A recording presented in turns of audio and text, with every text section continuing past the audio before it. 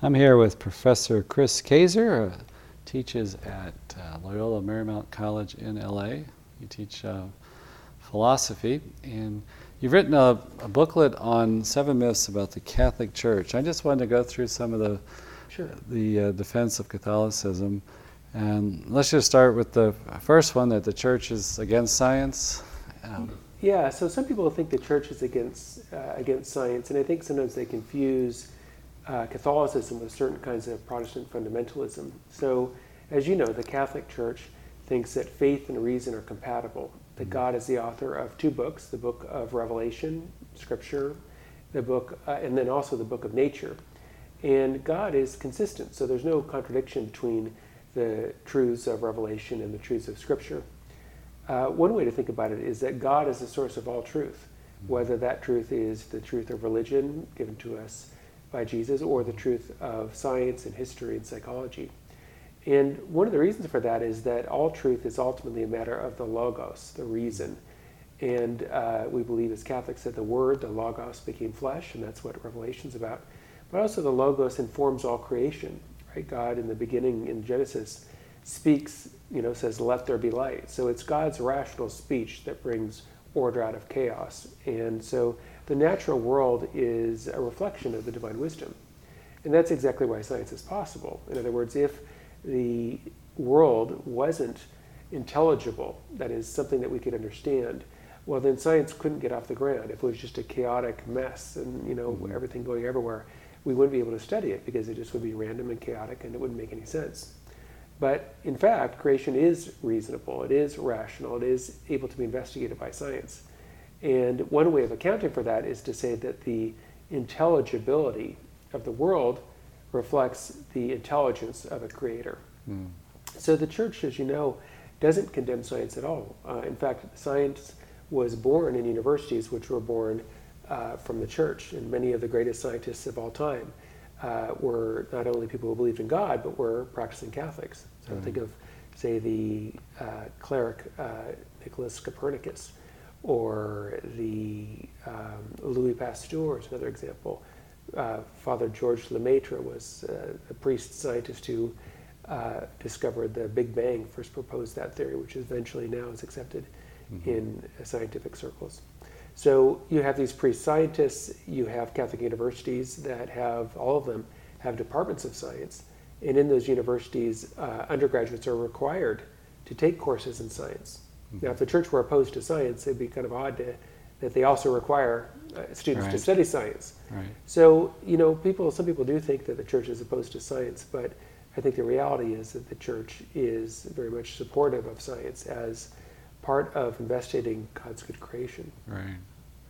And I've heard people go so far to say, too, even like cultures that aren't Judeo-Christian, that believe in a creator God, even though they have intelligent people, they don't develop the science part. They might be good in math or something, but in terms of figuring out how this works together, there's a design to it, which is, I thought, that's exactly opposite of what we believe in the culture. We think the Church is always holding back man's progress. I think part of it is, at least in the United States, that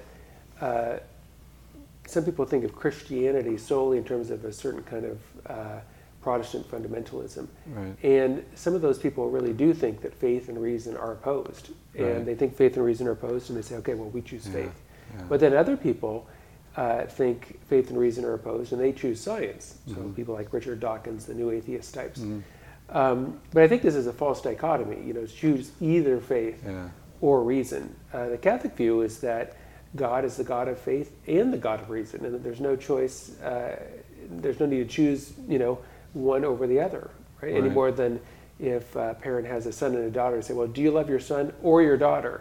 Well, no, I love them both, right? And that's the Church's view, is that the Church loves faith, obviously, it's a faith-based institution, but the Church also loves reason.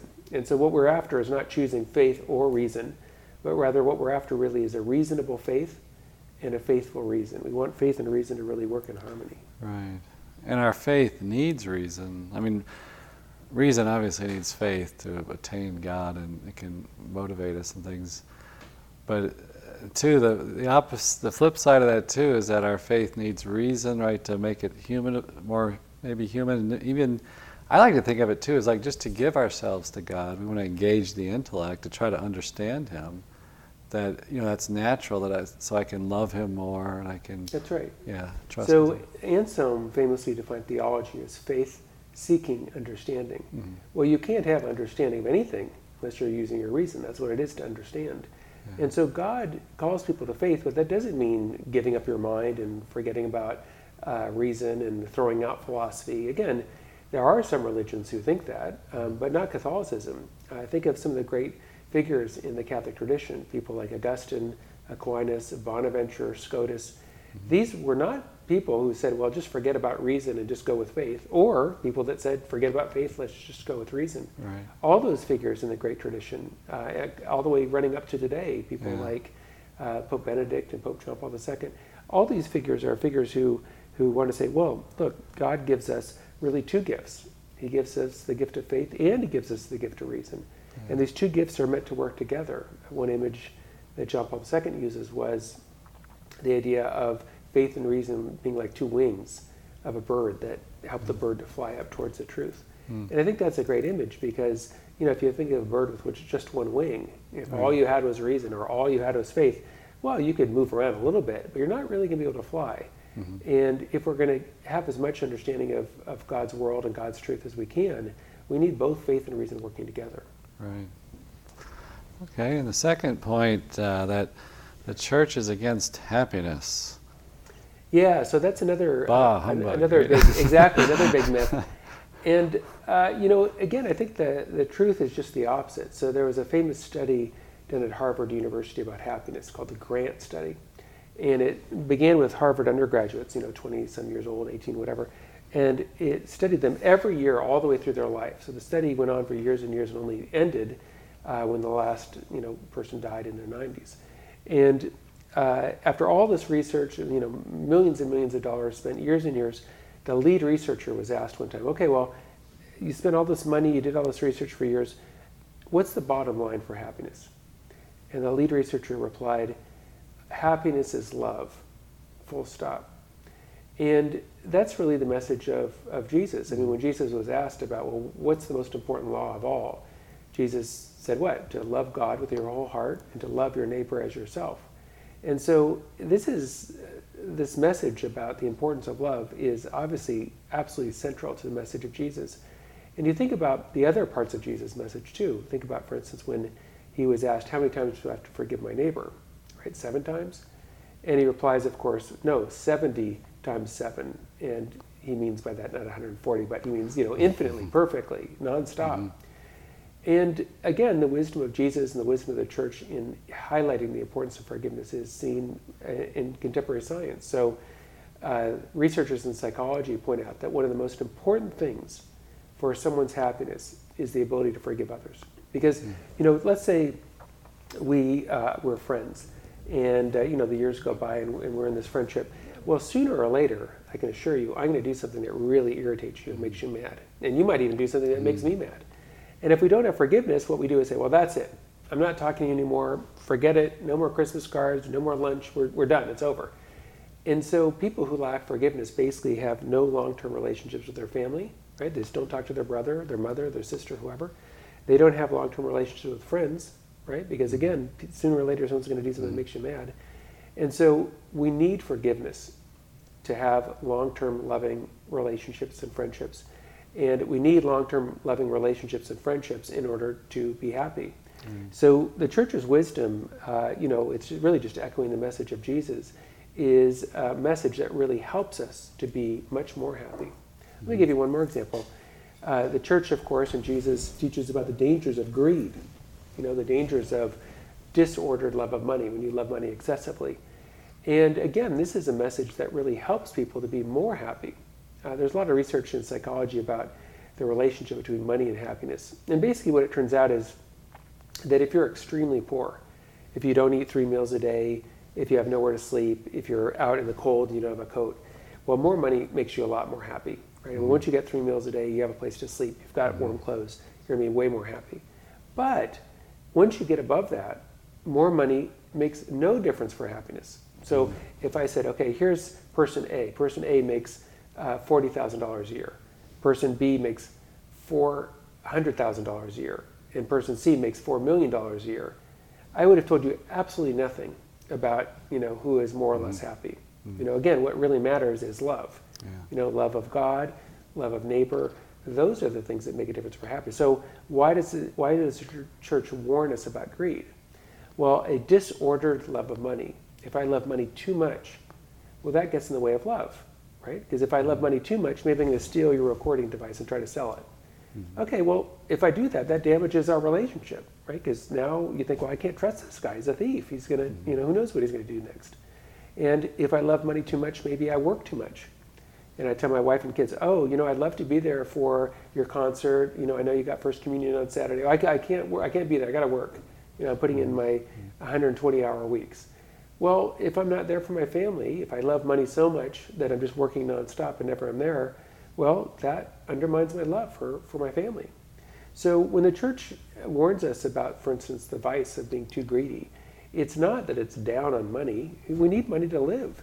But it's that it's a warning about disordered love of money, loving money too much, right?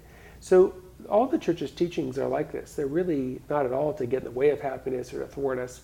They're really to promote our well-being. I'll just give you one more example.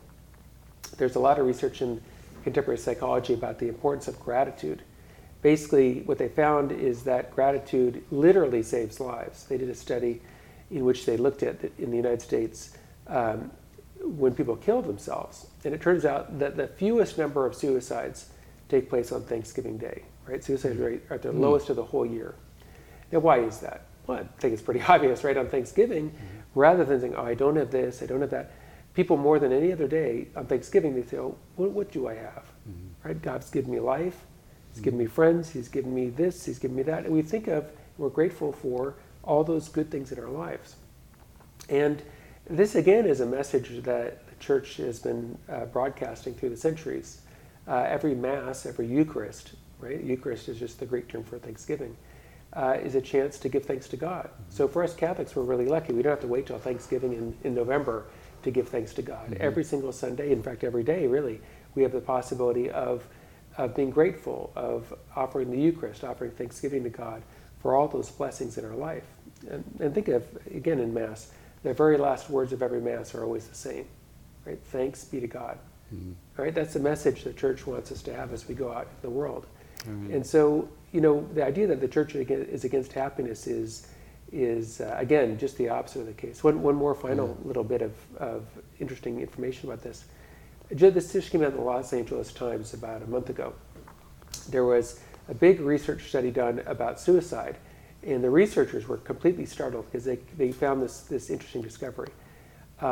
They were looking at suicide rates of all different groups, and among Catholic women who went to Mass every week, the suicide rate in this study for them was 0.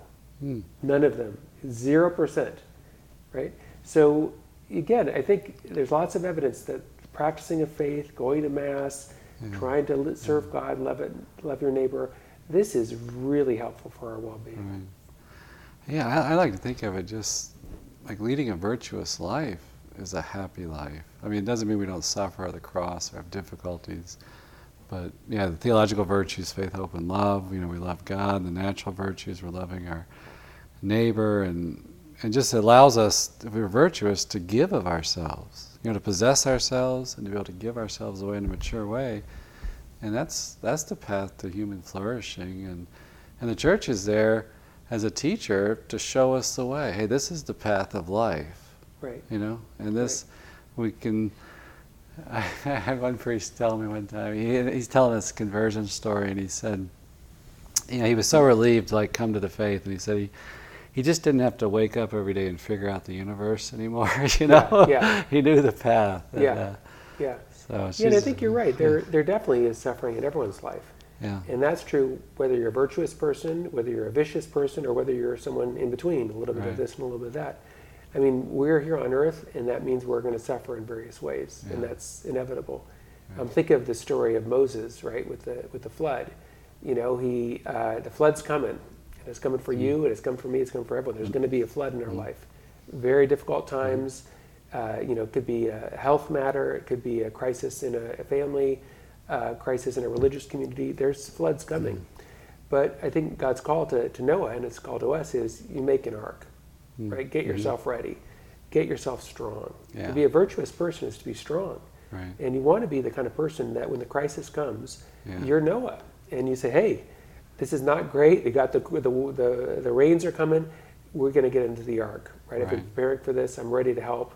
And you're going to be someone who's really a strong person for all those other people in your life that need your help. That's what I hope to do. I mean, I hope that I can be someone who others can really trust and rely on. And I think you're right. If you don't have the virtues, if you're not trying to work on that, well, you're not going to be reliable, right? You're going to be drowning with everybody else. You didn't make the ark. You didn't prepare. And now life is really going to wallop you over the head because there's a flood coming for all of us. And the question is just, are we going to prepare, build ourselves, help ourselves to be strong so we can really serve others and really be heroic in the moment? Or are we not going to do that? And we have that choice. But I think the way that God's offering us is pretty clear, that he wants us to be something like Noah and not like the other people.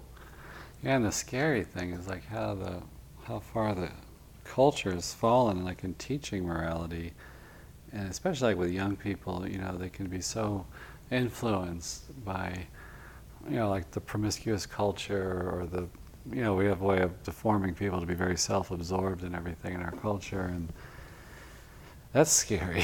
That when we don't have a culture that forms people on the right path.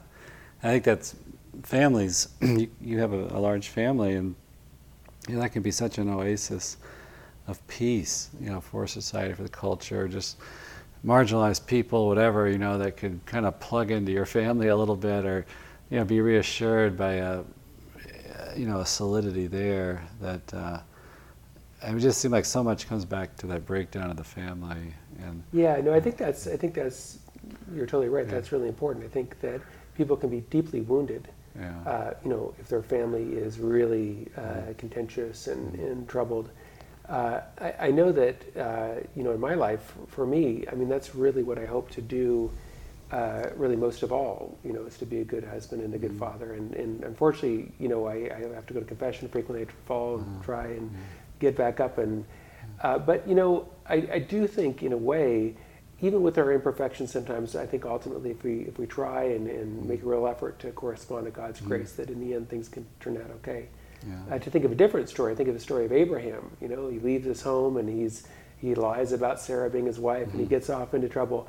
And yet, through it all, God was sort of working with him. So I do think, obviously, today we have issues, but I think we can forget that every age has issues. I mean, think about the people during World War II. I mean, you had, Stalin, being a tyrant. You had Hitler being a tyrant. It looks like the world's going to be taken over by these two terrible people. You have Japan bombing Pearl Harbor. I mean, every age has its serious issues. Think back even further. Think back to the French Revolution. People like you were literally getting killed, and this whole place would be taken over by the government, and all the nuns killed, all the priests killed, off with their head in their reign of terror.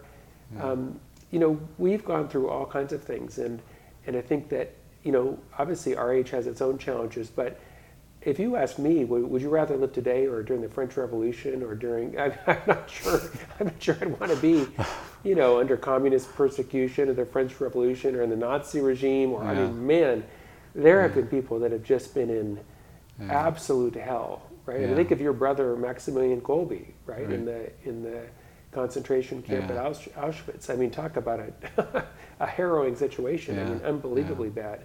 So, if I had to choose my challenge and choose my flood, I think our flood is relatively benign compared to some of these things in history. Right. Another myth you address is that the church is against women. What would your wife say about that? We had you and your wife on the show a few years ago. And, that's right. That's right. Now, this is, again, something that sometimes radical feminists like to say. But my retort, in part to that, is to say, well, look, if the church is so opposed to women, why is it that about 85% of people who volunteer in the Catholic Church are women? Is it that they're so stupid, that they're completely brainwashed and mind-numbed robots? Well, let's look at those women. Let's dig a little deeper. Most of these women have college degrees. Most of these women aren't homeless, crazy people. They're married. Most of these women are mature women. They're not, teenagers. They're, between 30 and 50. So these are mature, educated women in stable relationships. And, to look down your nose at them and say, wow, they don't know what they're talking about. They're working against their own interests or something, seems to me unbelievably condescending. I mean, for people who are so into affirming the choices that women make, somehow, if they choose to volunteer in the church, which again, 85% of people who volunteer in the church are women, that somehow they're out of it, I find that very, very hard to believe. And in fact, the church does more for women around the world than any other institution on earth. I mean, think of all the people that church clothes, houses, educates, feeds, all the hospitals they run. These are benefiting women, literally all over the world. So if the church is so opposed to women and so against women, why would they do all that? Right? I mean, think of a real group that's opposed to people, the KKK, obviously opposed to black people. Do they go around housing, clothing, feeding, educating black people? And then are 85% of the people who volunteer for the KKK, black people? Of course not. So I think really what's going on is there are some people who disagree with the church, and they like to try to vilify the church by making these very bigoted accusations against them, like they're against women somehow. Right. I mean, one more bit of food for thought on this is, if the church is so against women, why is it that the church is always celebrating women? I mean, how many Marian feast days are there to celebrate Mary, the mother of Jesus? How many female saints are there, right? St. Clare, Edith Stein.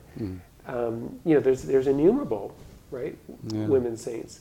So the church is, obviously, I think, not opposed to women in any way. One of the big issues that arises there, of course, is ordination, right? And the critics will say, well, look, if the church is so in favor of women, why doesn't the church ordain women? And the supposition there is sort of that the church's teaching on women's ordination, at least implicitly, is a kind of put down of women. Like women are not as intelligent, or can't preach as well, or aren't as compassionate. But the church's teaching on ordination has nothing to do with that. There are some women who are unbelievably intelligent and unbelievably compassionate and would be unbelievably good preachers. It's not about the individual qualities of any particular person. So what is it about? Well, on the church's view, the 7 sacraments are established by Jesus.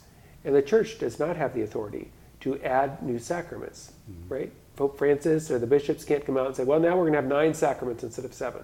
Or we're only going to have 4 sacraments instead of 7. No, Jesus established the 7 sacraments. And not only did he establish the sacraments, but he established the matter of the sacraments. So for instance, if we have baptism, the church can't change and say, well, now we're going to do baptism with sand rather than water. Same thing with the Eucharist. We use bread and wine because that's what Jesus used. And the church doesn't have the authority to say, well, we're going to use, sausage and beer because, if you're in Germany, the people there like sausage and beer better than bread and wine. Okay, well, they might, but, we're not at liberty to substitute out and to correct what we perceive as Jesus' mistake. And so in the same way, with the sacrament of holy orders, Jesus established that it is the 12 apostles, 12 men who ordained the first priests. And Jesus was very free to break with Jewish traditions, but he did not break with that one, the tradition of a male priesthood. And so the church doesn't have the authority to break with what Jesus did. I mean, the whole point of the church is to follow what Jesus taught, to follow his example, and we are not at liberty to get rid of sacraments or add sacraments or change the sacraments around to suit our perceptions and our needs. I think that's such a great point about Mary, as a model disciple, Immaculate Conception, and we've tried to follow how she lived, what she did, and her fiat and faith, and pilgrimage of faith all the way to Calvary. As a woman is held up as this model for us. She's a human person, and the other thing too that many have commented on is the sexual revolution, hurts women and children the most. I mean, certainly, it seems like men are out there doing a lot of the damage of it, and they're suffering from committing sin. But a lot of times the women and children are suffering the consequences. No, I think that's right. I think that's right. The church's teachings are very much upholding the dignity of women. So one example is the church has throughout its whole history, fought against polygamy. So if you look at all kinds of civilizations around the world and all kinds of religions, ancient Judaism, Mormonism, today Islam, all these have held, that polygamy is acceptable. And the church has really focused, again, following the teachings of Jesus on monogamy, right? That a husband and wife are equals. And so they wouldn't be equals if the husband has 4 wives and then, that's not an equal relationship. Right. So, and this has been a huge help to women because wherever there's polygamy, this is to the serious disadvantage of both women and children. It's to the disadvantage of women because in polygamous situations, what happens is the average age of women drops. And so you have situations where women are getting married to men that are much older, right? So in polygamous things, you often see, whatever, a 50-year-old man, he's with, 14-year-old girl. I mean, you see this very commonly. That's not to the advantage of women. I don't think many women really want to marry someone who could be their dad, I mean, you want to, but in monogamy, you have more of a parity, more of an equality between the man and the woman in terms of that. And then in terms of support from the man, I mean, if I had 4 wives and they all had kids, I mean, how much help can I really get to any of them, right? Whereas if there's one man and one woman, they together make an equal team that are able to, share in their own shared children, and that lends itself much more to fathers really being involved and really helping with the kids. Right. And another myth you address is that there's an accusation the church is indifferent to love. What do you mean by that? Yeah, well, I was thinking here about the church's teaching on contraception. So people think sometimes, well, if the church really wanted to promote marital love, it should also condone and promote contraception. And the church's teaching on contraception, I think, is difficult to understand unless we understand the value and the good of procreation. So if we think about, why does the church teach that stealing is wrong? Well, that's based on the good of private property, right? Or if we didn't understand why telling the truth and being honest was a good thing, it'd be really hard to understand why lying is wrong. So in a similar way, if we don't understand really why procreation is good, it's going to be very hard to understand why acting against procreation, being against conception, why that's going to be problematic. So one way to think about it is something like this. We might agree that gold is a valuable thing. If that's true, well, then a gold mine is also valuable. We will probably agree that having cash is a valuable thing. Well, if that's true, then the lucrative career is also valuable. So if it's true that you and I and every other human being on planet Earth has intrinsic dignity and value, if all of us have tremendous importance as being made in the image of God, well, then what gives rise to us, procreation, also has tremendous value. And so since private property is such a good thing, it's wrong to act against that by stealing. And since being truthful and honest and communicating with integrity is a good thing, well, that helps explain why lying is a bad thing.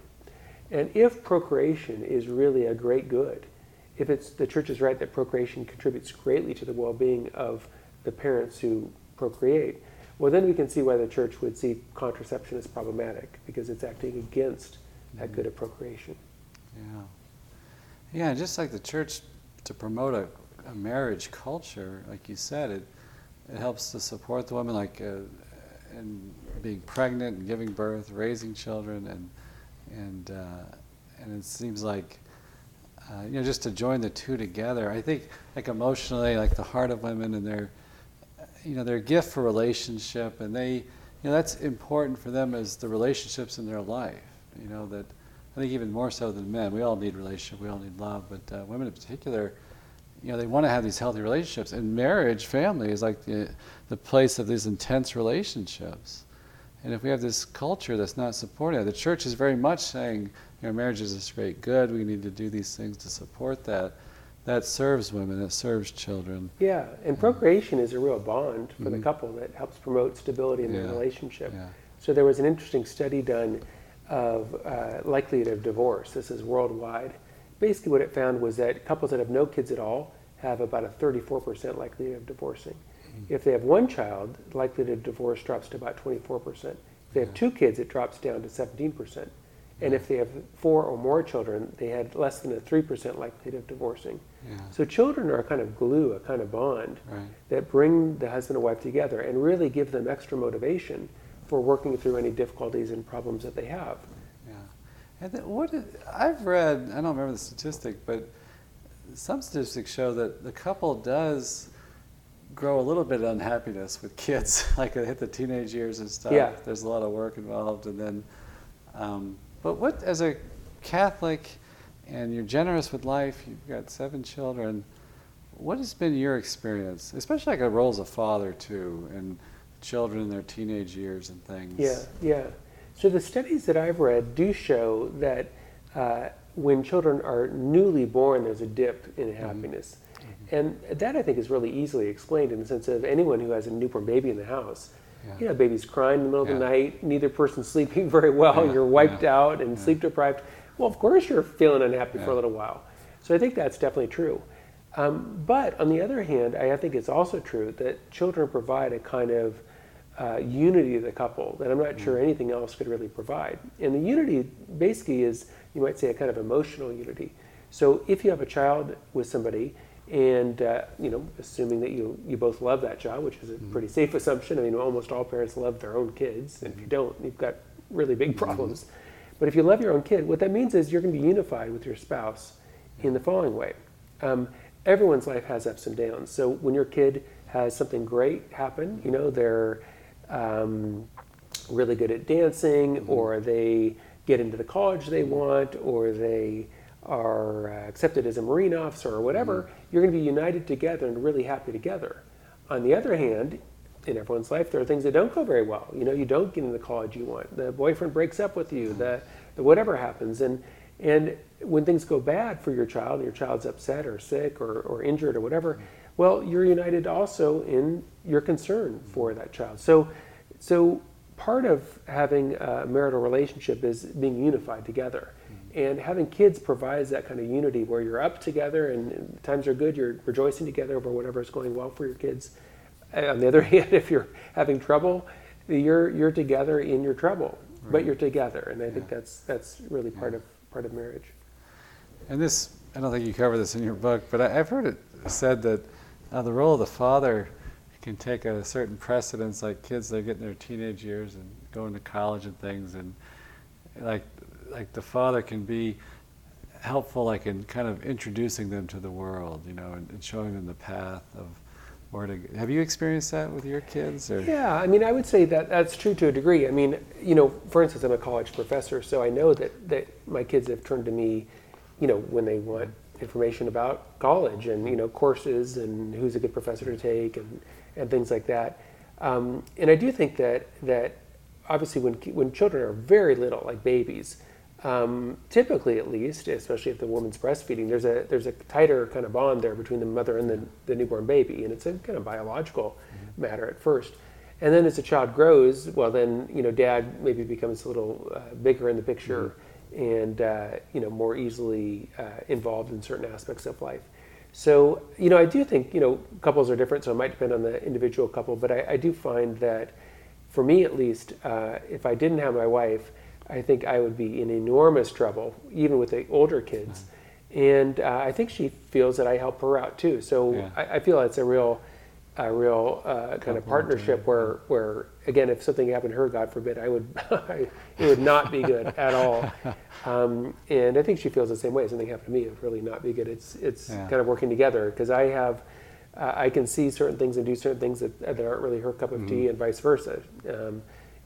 She sees and can do things that I'm not really very good at either. So I find that the complementarity to working together is really really helpful. Yeah. Myth you address is that the church is against gay people. Yeah, this is sometimes I have a gay friend, and he says some people in the gay community say the church is the enemy, and that's a really sad thing, because the church is trying, imperfectly, but trying to live out the message of Jesus, and that is that God loves everybody. It doesn't matter what's going on. And yet, I think sometimes people think that, well, if you love someone, that means you automatically agree with them. And that's a real mistake. I mean, you can love someone. In fact, we're called to love everyone. But we can't really agree with both Republicans and Democrats, both liberals and conservatives. I mean, they have different views on things. And so it is true that some people disagree with the church's teaching on sex being reserved to marriage between a man and a woman. But I don't think we should take that disagreement to mean, well, you don't really love the person. I think part of that. I always say with that too is that I would think in the family of the same-sex attracted person, they're going to have people that disagree with their lifestyle, but they know it might be the parent, that would still love them. I mean, sadly, there's sometimes very terrible rejection in the family, but of the person himself. But I would think they would experience that in the family, that, hey, I don't agree with what you're doing, but I still love you. And they believe, like one of these parents, so why can't the Christian be granted that same? Yeah, well, I think we can even think about it in ourselves. I mean, I sometimes disapprove of things that I do. And that doesn't mean I don't love myself, right? In fact, the reason I disagree with some things I do is because I know better. And I think I really should be forgiving to that person, but I hold a grudge, or whatever. And I disapprove of the actions that I do. Yeah. But that doesn't mean I don't love myself. And I think with part of the challenge, I think, for people is sometimes people think if I'm not doing sexual activity, that means I'm going to be miserable. And I think the mistake there is to think that it is true, we do need loving relationships, but those relationships don't have to be sexual, right? Human beings as social definitely do need loving relationships, right? We need to have family and friends and religious community. We need to have people that really care about us and we care about. But those relationships don't have to be sexual. And we know for sure that many people who have all kinds of sexual relationships, think of big celebrities that have all kinds of sexual partners, but many of those people are not happy at all. They're miserable, right? So we know for sure that, tons of sex, tons of power, tons of booze, tons of drugs, tons of money, none of that guarantees that you're happy. Again, think of the celebrities that have all those things in spades. Well, actually, Jim Carrey said that. He said he wishes everybody could be rich and famous. They could realize that this isn't the answer to happiness. Yeah. Oh, yeah. No, and there's tons of, Jim Carrey's not the only one. There's tons and tons of celebrities. Even, I read after he died, there was an interview that I read in the New York Times that Hugh Hefner was interviewed. And even he said, I spent years looking for love in the wrong places. Right? Even he said that. So I think there's really undeniable evidence that, the idea that you need sexual relationships in order to be happy. This is just a myth. You do need love. You need loving relationships. You need friendships with God, with other people. You do need that, but but the sexual expression of that's a different matter. Yeah. What do you think, there's some powerful voices sometimes within the church that, it seems like we're getting confusing messages today about homosexuality. I feel like sometimes it's like this attempt to normalize it, that, this is a gift from God, it's good, be proud of who you are. And to me, the next logical consequence is, well, if this is such a great good, why can't I act on it? Yeah. And that just naturally follows. Yeah. And, no, that's an interesting point. I mean, I do think there's all kinds of different voices in the church, and people saying this, people saying that. For me, though, the important voice is what the church is officially said, because there's always going to be people that are saying this and saying that and whatever. But in terms of the church's official teaching, it seems to me very clear that we're called to love everyone. We're called to be kind to everyone. We are called to accept the teachings of Jesus and the teachings of the church. And those things aren't opposed to each other. I'll give you an example from my own life. There was someone in my family who, or this guy who said, I first met your family, I was terrified because, he said, I'm gay, I'm an atheist, I'm Jewish, and I thought, you guys are just going to hate me. And he said to me, you and your family have been nothing but kind to me. And and I said, well, geez, I'm glad to hear that. That's what we're supposed to do. In other words, the teaching of Jesus is we're supposed to love everybody. And for me, loving someone includes loving them enough to be honest with them and say, hey, you know what? Maybe we don't agree about this. That's okay. I still love you. But my view is that what God wants us to do is to reserve our sexual activity for marriage between a man and a woman. And I appreciate, maybe you understand, don't accept that. Okay. I mean, again, God's call to love people isn't love all those people as long as they totally agree with you, or love all those people as long as they act exactly perfectly. No, God's call of love is love everybody. And yes, are we going to fail? Yeah, everyone's going to fail. And it might be, homosexual activity, it might be something else, it might be greed, it might be pride, it might be whatever. But again, I don't think that excludes us from God's love. I mean, the call of God is for conversion of everyone, regardless of what the particular instance is. Right. Now you're raising a family in the LA area, right? Do you struggle? Like, do you worry about like the cultural influence on your kids, and do you feel like you're always having to protect, or is that a struggle for you? Or? Yeah. I mean, I think with the media and social media, I'm not sure it really matters too much exactly where you are, in the sense of you can be in the middle of Kansas and get whatever movies and whatever else is out there. And so I think LA maybe is even more pronounced than other places. So I think that is a reality. Part of, I think, helping yourself is to try, and again, this is a challenge today, but to try to have what enters you be things that are edifying. So there's a great passage that Paul talks about where he says, whatever is true, whatever is honorable, whatever is just, whatever is pure, whatever is lovely, whatever is gracious. If there's any excellence, if there's anything worthy of praise, think about those things. So I think it's advantageous, whether you're younger or older, to try to do that, to think about things that are really going to, and look at things and enjoy things that are really going to move you in a good direction.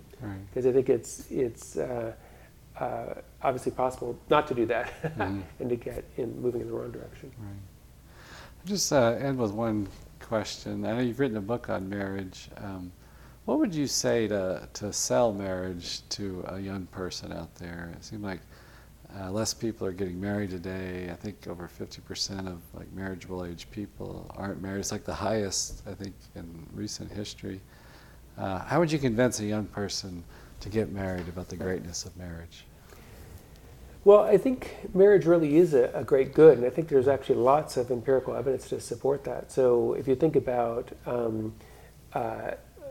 lifespan, right? You think about marriage is good for your health. It's good for your financial health. It's good for your relationships. So this kind of circles back to something we were talking about before about we need loving relationships with other people to be happy. Again, not necessarily sexual, but loving. And you don't need to be married to do that. You can find that in a religious community. You can find that even as a single person.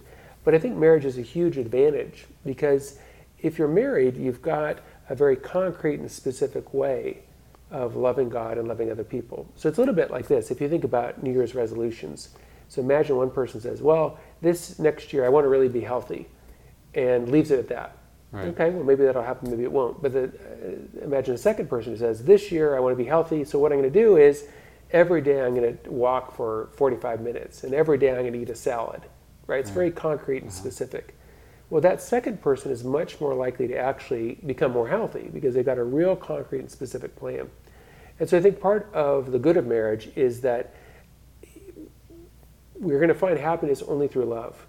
But it can be so vague, like love who, love when, I don't know. It's all just a vague kind of intention that has no real concrete specificity.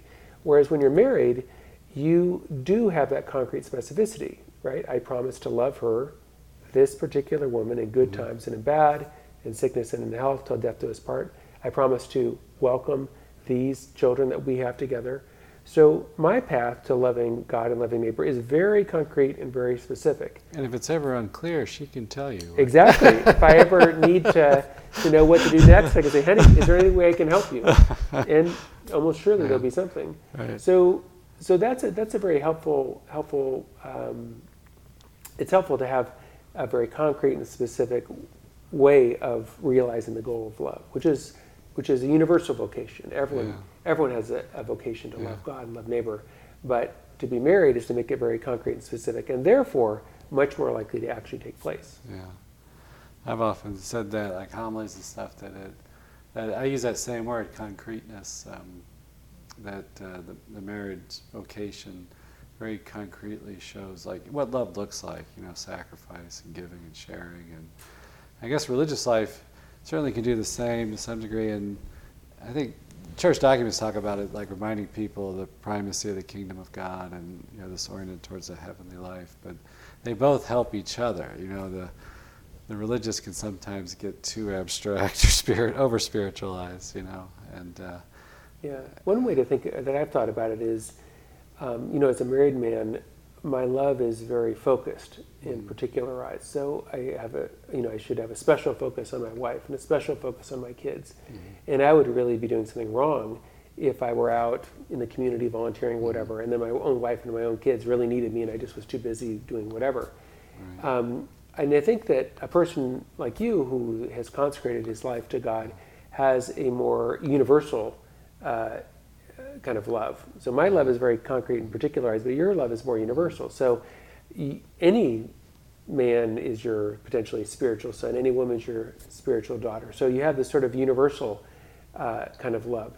And it's more universal and it's also more radical, I have to say, because you can be called to serve God in a way that I'm not going to be called to serve God. So, it's not part of God's plan for my life that I move to, remote lands. And I have a Jesuit friend who moved to Africa, and he told me, the food was intermittent, the electricity was always off, they didn't even have water sometimes, and it was unbelievable. Yeah. And I would never dream of saying to my wife, hey, honey, we're going to move kids, we're going to move to Africa. Right. The water's going to be in and out, and maybe the electricity be off, and no food sometimes. Yeah. I can't do that. That would be totally unfair to her. Yeah. But there's a radicality to the love of a priest or a sister, a brother, that is both more universal and also more radical than the love of a married person. Yeah. And it's wonderful too, I've noticed like in couples, to see the complementarity differences between the sexes and how that can bring a flourishing of the other. And I heard somebody described it like, I think it's the term even like in colors, like certain colors complement each other, like on the art spectrum or the color spectrum. And it makes the other color even look more vibrant or vivid, you know. And I've seen that like in husbands, it's like they obtain like a masculinity. You could tell that how the family helped them to do that, to rise to that, and to live that, and that's a beautiful thing to see. Yeah, I feel like my wife has helped me immeasurably to grow, and the kids also. It's been an enormous gift to me, and really, and my wife's quite honest, so she'll say, to give you one example, if I start putting on some pounds, she'll, say, hey, watch out. And the thing is, I'm really grateful for that, because it really would be easy for me just to, every year you put on 5 pounds. Well, God, after 30 years, you're, a hungry hippo. It's a big problem. So,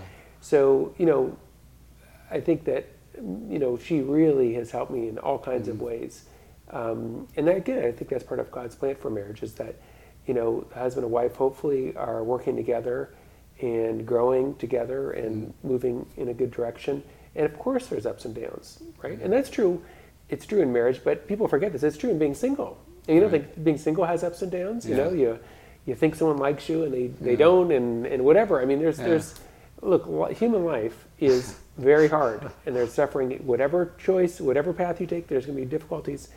But marriage is a path, I think, that, like all paths, has difficulties, but there's real rewards. And one of the greatest rewards is being able to share in loving your children together. Yeah.